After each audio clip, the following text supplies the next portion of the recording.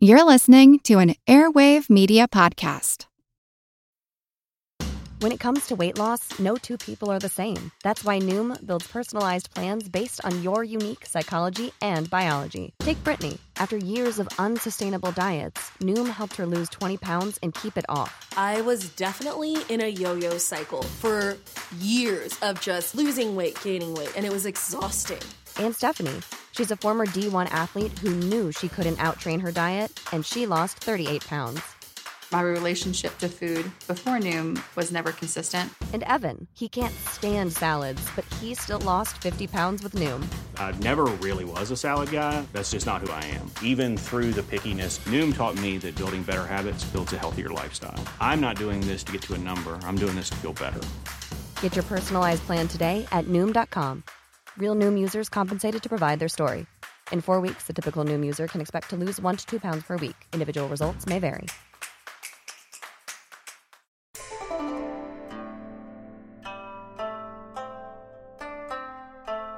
Hello, and welcome to the History of China. Episode 121, Tang of the Dead. Last time, we'd left the Tang dynasty in a state of suspended animation, on the border between life and death, with the untimely death of Emperor Shizong and the ascension of the dynasty's penultimate monarch, Emperor Zhaozong. I'd intoned at the conclusion of the episode that the 21-year-old Zhaozong's reign would be a fight for mere survival, both personally and nationally. And, spoiler alert here, in both capacities, he's fighting a losing war. The realm that Zhaozong inherited from his brother in 888 was one held in a state of what Professor Summers puts as, quote, precarious equilibrium, end quote. For almost all intents and purposes, the Tang regime was already at its end. Beyond it, really, but was now given an extended period of undeath for the following 2 decades. Its already rotting corpse was animated still by the regional governors and power players of the realm, almost any one of whom could have overthrown the dynasty at will, but were held in check with bated breath at what the consequences of such an action might be. The ultimate failure of Huang Chao and his brutal end had shown them all that, while taking the reins of power would have been simple, hanging on for the ride to come would be anything but. Nevertheless, by this point, as I've said, the Tang dynasty was dead in all but name. Thus, though he was personally intelligent and able, and resolved to do all he could to revive his ancient and once great regime, it's completely unsurprising that Emperor Zhaozong would prove completely powerless to affect his dynasty's ultimate fate. He was, after all, trying to resuscitate what was already a corpse.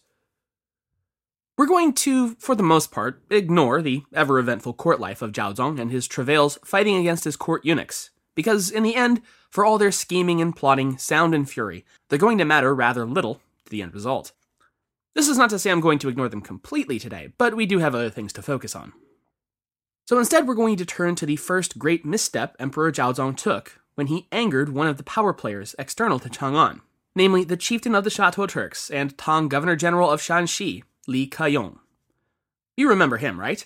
He featured prominently in our last episode as the general who'd swept down to drive Huang Chao out of the capital and toward his ultimate demise. He who had been given the nickname by his troops of the One-Eyed Dragon to many a chuckle.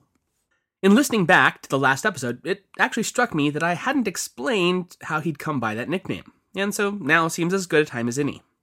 It seems that Li Keyong either had one eye that was notably smaller than the other, or in fact, he might have been outright blind in it, so that's where the one eye comes from, it's just literal. Li Keyong and his father, as we said last time, had been instrumental allies of the Tang emperors for the last 20-odd years, during both the Pangxun and then Huang Chao rebellions. In spite of the Turks' independent streak, they'd nevertheless proven themselves time and again to be the dynasty's most powerful and stalwart ally when the going got tough. Which, given the imperial clan's own ethnically Turkic root, isn't the most surprising thing in the world. But many of Zhaozong's most influential courtiers, led by 2 of his chancellors, had developed by the late 880s an acute case of the "what have you done for me latelys?" To be fair, there was widespread fear of the Turks' position of preeminence in many parts of northern China, that they might at any moment turn on their Chinese allies and sweep down to conquer them all. Thus, the officials in favor of the plan believed that they might be able to seize the initiative and push the Turks out of Shanxi altogether, and in doing so extend direct imperial control out of the capital region for the first time in more than 10 years. The emperor, though rightfully wary of this strange line of reasoning, ultimately buckled to his court's pressure and approved the plan to mobilize a force of more than 100,000 soldiers against the Château in the 4th month of 890. This massive force was joined the following month by an additional 50,000 men led by the chief minister of the court. Yet in spite of this overwhelming force, the campaign started off on a bad note indeed when one of the Tang commanders was captured by the Turkic forces and then killed after he refused to defect to Li Kayong's side. The One-Eyed Dragon would go on to prove to the imperial expedition exactly why he'd become known across the empire for his martial prowess, defeating within a month another army to his north, and then turning around and driving the majority of the imperial force to rout, while a remnant hunkered down in the city of Qinzhou under a Turkic siege. This siege would ultimately be lifted, though not by any Tang force riding to the rescue, but rather the Château commander simply voluntarily abandoning it and retreating back to his home region in Shanxi. It would prove to be a truly embarrassing defeat for the imperial forces, and in fact, the royal court's last military foray outside of the central capital region altogether. From 890 onward, their full energies would be on the defensive, pitted against the increasingly aggressive and hostile governor-generals of the provinces surrounding Chang'an, and with their best former ally, Li Kayong himself, now ambivalent at best to their fate. It was actually at least in part this failure against the Turks that would stoke the contempt of the imperial court's next great foe, to whom we turn now. Li Maozhen had been named the governor-general of Fengxiang, due west of the capital in 887, and had rapidly extended his power over the region as a whole.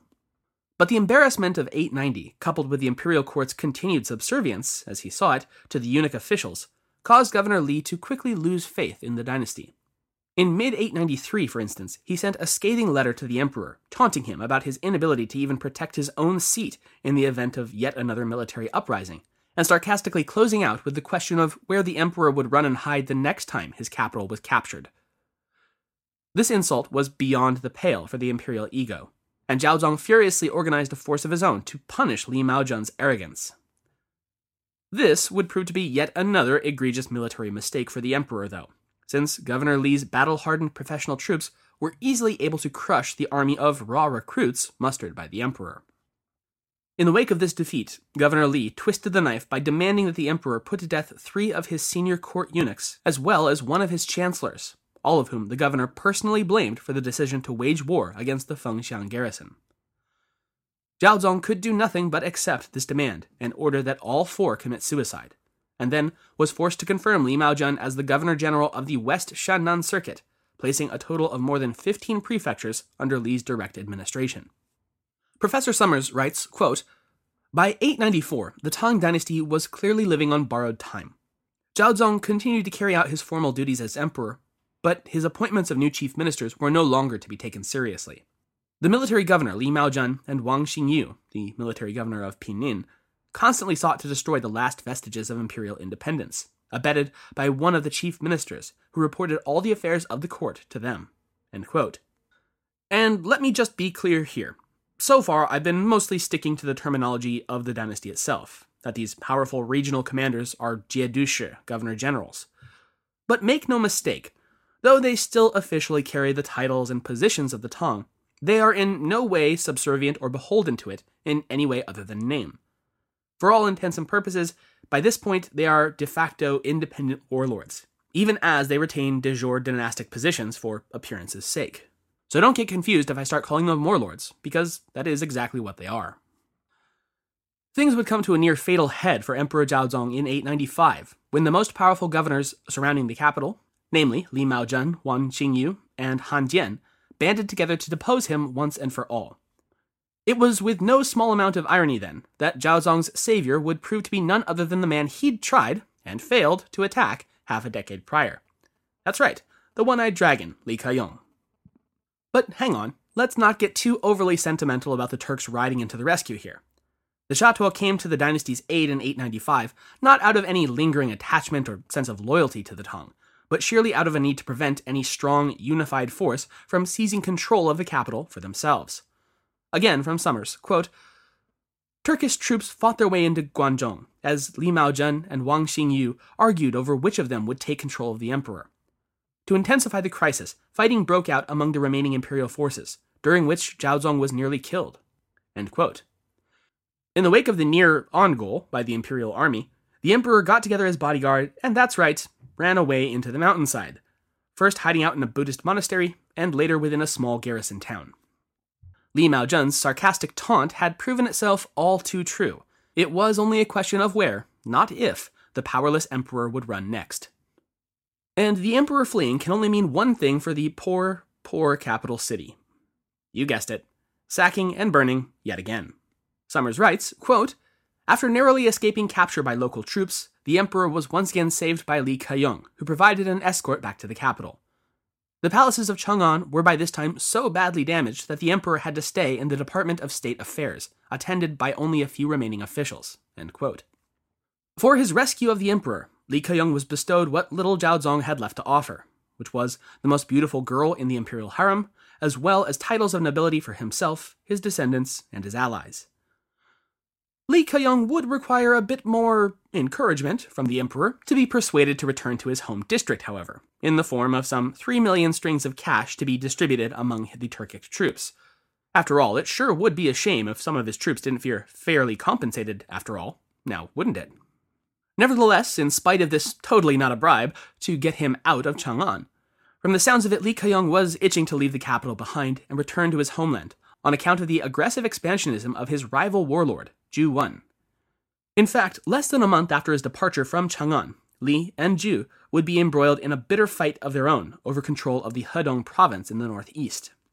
As for the other governor-generals who had so recently been driven off by Li Keyong's intervention, they went right back to expanding their own spheres of influence as soon as the one-eyed dragon's back was turned. Li Maozhen, for instance, took the opportunity to annex 3 more prefectures in the Gansu region in the last month of 895, and then took the unprecedented step of naming his own military governor of the region, an overt usurpation of the imperial prerogative. The fact that the emperor was now nothing more than a ceremonial pawn to be pushed around by the warlords surrounding him on every side became all the clearer in the post-895 world. For instance, when Zhu Wan sought to have an ally of his appointed as the imperial chancellor the following year, none other than Li Keyong, who you remember had just saved the emperor and the capital from conquest, bluntly threatened to turn right back around and attack Chang'an himself if the appointment was carried out. The scheme, as it were, was quickly dropped.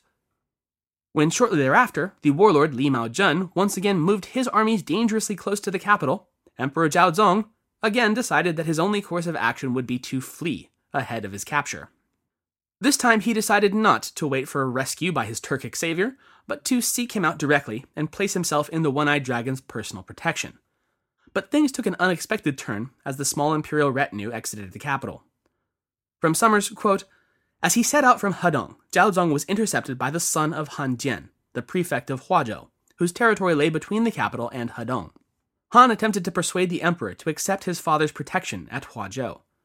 Zhaozong was at first unwilling, but was finally persuaded by Han Jian himself, who met the emperor at Fuping and warned him that if he went into the border region of Hedong and surrendered himself to the Turks, he would never again return to the capital. If he remained in Guangzhong, there was still hope of dynastic recovery. The threat behind Han Jian's advice to the emperor was unmistakable, and Zhaozong arrived in Huazhou on the 17th day of the 7th month of 896. End quote. The so-called protection offered by Han Jian to the emperor had the world's biggest air quotes around it, and no one, not Zhaozong nor his retinue of officials, missed that fact. While within his power, all took great care to consult with and receive the go-ahead from the warlord Han Jian before carrying out any courtly business. Han himself sought to capitalize on his imperial charge by ordering a proclamation written on the emperor's behalf, commanding the officials of the neighboring provinces to begin sending provisions and supplies to his capital at Huazhou rather than Chang'an. All for the emperor, of course. The provincial officials were no fools, however, and saw exactly what Han Jian was pulling, and openly mocked and criticized Han for his crude manipulation of the emperor. Early the following year, Han Jian ordered the imperial princes to return to Chang'an while advising the emperor that he should move once again further east, and of course deeper into Han Jian's own territory of Hezong. His stated reason was that he had uncovered a plot against his own life, fomented by one or more of the princes in Zhaozong's retinue. But though that may well have been the case, assassination plots were, after all, a dime a dozen these days, Han Jian's actions betrayed his real objectives. For one, before they were booted back to the capital, Han ordered that the troops under the prince's commands be reassigned to his personal command, and then forbade the the emperor from having any future contact with his suspect family members, lest he become confused. By the middle of 897, it was clear to pretty much everyone that Emperor Zhaozong was little more than a prisoner of Han Jian, who planned to pull the imperial puppet strings for his own gain as long as he possibly could. Though Li Keyong tried to rally together an alliance with his fellow generals and governors to mount a rescue operation, he found little support among the other warlords, who were one and all far too busy shoring up their own personal fiefdoms to do anything as silly as waste time, energy, or manpower freeing an all but useless monarch. 2 months later, Han Jian was able to orchestrate the murder of 11 of the imperial princes within the palace at Chang'an, thus eliminating them as potential rallying points for other warlords to use, and ensuring that his imperial puppet remained the only one on the game board. I'm Jane Perlez, longtime foreign correspondent and former Beijing bureau chief for the New York Times. I've been a foreign correspondent in lots of places: Somalia, Indonesia, Pakistan, but nowhere as important to the world as China. I mean, China is not dropping anti-democratic paratroopers into Montana. But of course, we did see things like the weather balloon/spy balloon riveting the whole country for a week. This is Face Off, an 8-part series in which we'll take you behind the scenes to key moments in the tumultuous US-China relationship. We'll speak with a diplomat, a spy, a tech reporter, a US admiral, even Yo-Yo Ma. Plus, my pal and noted China historian Rana Mitter joins the conversation. We'll look at what's driving the two nations apart and explore whether anything can help bring them back together. Face Off launches April 9th. The following year, however, would see the situation change dramatically. To the east of Han Jian's Hezhong province, the warlord Zhuwan had made tremendous and deeply worrisome gains to his own power and territory. So much so that Han Jian, Li Keyong, and Li Maozhen were all compelled to put their own differences on hold and temporarily band together to face this emergent eastern threat. When Zhuwan seized control of the secondary capital, Luoyang, and invited Emperor Zhaozong to take up residence there under his protection, Han Jian decided enough was enough and immediately returned with the emperor to Chang'an, rather than risk him falling into Zhu's hands. Upon his return to the capital, Zhaozong, very optimistically, celebrated his apparent freedom by declaring a new reign era, that of Guanghua, or Radiant Transformation. He was half right. The empire was indeed in the process of a transformation, but it was anything but radiant. November of the year 900 would see Zhaozong temporarily overthrown by none other than the court eunuch officials, who confined him to his quarters under strict guard and installed their own puppet on the throne in the person of Zhaozong's eldest son, Prince Li Yu. Though they were able to carry out a bloody purge of their political rivals over the next 2 months, their usurpation gained little support outside of the palace walls. By February of 901, the eunuchs in charge of the plot found knives in their own backs, and Zhaozong was restored to the throne where he, in a bit of ceremonial revenge, proceeded to posthumously pardon the officials who half a century earlier had tried and failed to exterminate the eunuchs altogether in the Sweet Dew plot, which you may remember was the focus of episode 114. As for his son, Zhaozong seems to have implicitly understood that the prince had had little say or choice in the matter, and, much like his father, had simply been an unwitting pawn in the tidal forces that were now tearing the realm apart. Rather than punish the prince for technically being a usurper, he just forgave the boy, an act Zhuwan strongly protested and never forgave the emperor for. Between 901 and 903, the imperial court itself became a kind of microcosm of the larger conflict that was raging across the empire as a whole. The remaining eunuchs tended to side with the warlord alliance consisting of Li Keyong, Han Jian, and Li Maozhen, while Chancellor Cui Yin and his cronies backed the rising star of Zhuwan. Summers writes of the situation within the palace, quote, "Hatred and intrigue grew to grotesque proportions between the ministers and the eunuchs, with each side willing to pay any price to damage the other. The only beneficiaries of the situation were the military governors who manipulated both parties. The real question was which governor would prevail, and which court factions would be the last to succumb." End quote. Between 902 and 903, though, the writing was increasingly on the wall. Zhuwan had been steadily expanding his dominion westward from Luoyang, and that year was able to take physical control of the capital and the imperial palace. Once again, though, the emperor was just slightly ahead of capture, and was whisked away at the last moment to the nearby city of Fengxiang to the west, under the protection of its governor, Li Maozhen. Zhu himself proceeded onward to Fengxiang at the head of his army and proceeded to lay siege to the city. By the new year of 903, Zhu had managed to capture virtually all of Li Maozhen's outer holdings apart from Fengxiang itself, and had forced the rival commander to the negotiating table. Li at last surrendered and gave control of Emperor Zhaozong to Zhu Wen, personally delivering the imperial assembly to his victorious rival. Zhu Wen charged one of his nephews with guarding the emperor and left some 20,000 troops to make sure he stayed guarded. And then, at the urging of his lackey chancellor, Cui Yin, though apparently it was his own first impulse as well, Zhu Wen herded several hundred remaining eunuchs into the courtyard of the Department of the Inner Palace, where he had them systematically and brutally executed. Zhu Wen now controlled the capital, but far more importantly, he controlled the emperor. And let's face it, Chang'an wasn't exactly looking good. The phrase burnt-out deathscape seems fitting, and Zhu Wen appears to have agreed. He'd spent the last several years renovating and sprucing up Luoyang, and he was quite anxious to leave the smoldering husk of Chang'an in his rear view. So in the first month of 904, he got on his horse, commanded Zhaozong to get into his litter, and together they made their way back to Luoyang. Oh yeah, and on the way, Zhu Wen had all of Zhaozong's remaining personal retainers slaughtered, so the emperor probably wasn't including this trip on his best vacations ever list. Having arrived at the secondary capital, though, Zhu became increasingly concerned with the reports that he was receiving from across the empire.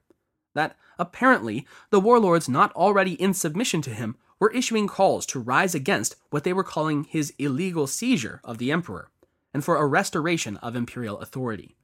Moreover, Zhaozong, who was by now 37 years old, was not likely to cooperate with the warlord who had taken him captive. After all, not more than a couple of years ago, he'd deliberately ignored Zhu's urging to execute the prince who had usurped his throne. Never mind that it was his own son who had been a child at the time. The point was, Zhaozong clearly couldn't be trusted, and this wouldn't do. No, it wouldn't do at all. It would be much easier, much better, if the emperor were a child, someone Zhu could properly control. Guide and instruct. Thus, that autumn, Zhu Wen secretly ordered 2 of his lieutenants to lead troops into the residence of Zhaozong and assassinate him. And then, in what must have been absolutely farcical, even at the time, Zhu Wen then turned right around, acted shocked that his subordinates had dared to touch a hair on the divine emperor's head, and ordered the 2 assassins to commit suicide. But the imperial bloodbath wasn't over, not by a long shot. After placing Zhaozong's 9th son, the 11-year-old Prince Li Zuo, on the throne, known as Emperor Ai the Piteous, Zhu Wen then proceeded to exterminate every other living member of the imperial family, with the exception, of course, of his puppet and the new emperor's mother, the Empress Dowager He. Zhu then commenced a much broader slaughter of the senior Tang officials and their families across his region of control, most famously forcing more than 30 officials to commit suicide at Baima and then hurling their bodies into the Yellow River to be carried away. Later that year, Zhu's wife died, which was a very difficult blow for him personally, but also signaled the beginning of an even darker period for those under his control. Lady Zhang, you see, was said to have been one of the wisest counselors and a strong moderating influence on the warlord's more violent tendencies. Yeah, that's right, the guy who just slaughtered an entire extended royal family was Zhu Wen the Moderate. But from 905 onward, without his wife's balancing influence, his violent and hedonistic tendencies would be borne out in full. It was by that year that it seems that Zhu Wen had decided at last that he was going to take over the throne and create a new dynasty to supplant the now all but extinct Tang. To that end, the child Emperor Ai had one final purpose to serve before his usefulness would be expended. And so began the process of ceremonially bumping Zhu up the ladder one step at a time, in a process that will sound very familiar indeed. First, he was declared the generalissimo of all military circuits, and then named as the Imperial Prince of Wei, and granted the infamous 9 bestowments, the penultimate step to usurpation.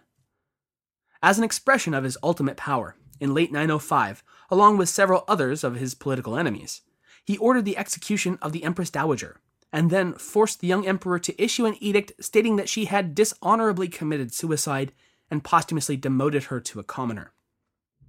In late 906 and early 907, Zhu received a missive from Emperor Ai, apparently stating that he was preparing to abdicate and offering the throne to the warlord. After the customary display of gosh golly little ol' me, Zhu, of course, jumped at the chance. He ceremonially changed his name to Zhu Huang, and then, on the 1st of June 907, in spite of predictions from his brother that such an action would ultimately lead to the destruction of the Zhu clan, officially dissolved the Tang regime and declared the formation of the Hou Liang, or later Liang, dynasty, as its founding emperor, Taizu. Emperor Ai, now 15 years old, was thereafter declared the Prince of Jiyin and moved from the palace at Luoyang under heavy guard to a mansion, in Cao Prefecture, complete with all the usual trappings of such a facility, including armed guard, fence around the property, and ringed by thorn bushes. Yeah, definitely not a prison cell. A little less than a year later, Emperor Taizu decided that enough time had passed for the former Emperor Ai to have been sufficiently forgotten. Not wanting to leave any loose strings, or a living scion of the Li clan for potential rebels to rally around, he ordered the teenaged prince poisoned. And thus it was, after 289 years, 22 emperors, 1 empress, 36 episodes, approximately 30.5 hours, and more rebellions than you can shake a stick at, the Tang dynasty was really, truly, finally dead. So, where does that leave us? It leaves us at the official inauguration of the 5 Dynasties and 10 Kingdoms period, a rapid-fire shuffling of the aristocratic deck over the course of the next half-century or so, that would see the rise and fall of, in the grand Chinese tradition of not really caring how numerically accurate their period names are, 6-ish dynasties in the north, and somewhere between 11 and 22 short-lived kingdoms in the south. Because, let's face it, the 6-ish dynasties and couple of dozen kingdoms period doesn't have quite the same ring. We'll finish out today with a look at China as a whole in the year 907, and of our latest would-be emperor of the fractured and bitterly divided realm. Zhu Wen, aka Zhu Huang, aka Emperor Taizu, had proven victorious thanks in no small part to his martial prowess and unyielding determination to advance his position and glory. He'd started life as the son of a common salt peddler, for crying out loud, yet here he now sat as the lord of the whole realm, at least in name. Summers says, though, quote, "It should also be said that his success owed much to his ruthless cruelty and deviousness, which were second to none even in that brutal time. With his own soldiers he was savage. Any unit that lost a battle faced brutal execution. He was totally treacherous and unscrupulous, as Li Keyong discovered after barely escaping an assassination at his hands. Even his would-be allies found Zhu extraordinarily ruthless and devious. Willing to use any tactic and in control of a powerful army, Zhu could not be challenged by any Chinese governor, though some were able to avoid his domination." End quote. Chief among those who would resist and punch back at the ascendancy of Taizu and later Liang, as we'll see going forward, will be the one-eyed dragon, Li Keyong, and his powerful band of Chateau Turks in the north. Li had just 2 years prior cemented an alliance with the chieftain of the Khitan people of Manchuria, far to the northeast, named Abaoji, the Great Khan, or Kagan. This alliance would prove instrumental to both peoples and persist over the entire course of the era, resulting in both being able to found the first of China's true conquest dynasties, ruled by non-Han people. Li Keyong's son would go on to found the short-lived would-be successor state to the Tang, called, appropriately enough, Later Tang, while Abaoji would become the founder of the Liao dynasty, which will coexist, though not at all peacefully, with the eventual victor of the 5 dynasties and 10 kingdoms period, the Song. But we'll cross those bridges when we get there. Rather, it's south of the Yangtze River that officials, artists, and poets would flee from the chaos gripping the Yellow River Valley. And it's there in the south that the core of Tang, and Chinese more broadly, tradition, culture, and civilization would endure. Thus, the fate of China would become increasingly tied to its southern half. What had once been considered more than a wildland and distant, unimportant backwater would become the beating heart of the eventual recovery of the empire as a whole. Summers writes, quote, "Though none of these states had any chance of establishing a centralizing dynasty, all played an important part in the process of political consolidation completed by the Song. Between 885 and 907, some 50 provincial regimes have been consolidated into a dozen regional states.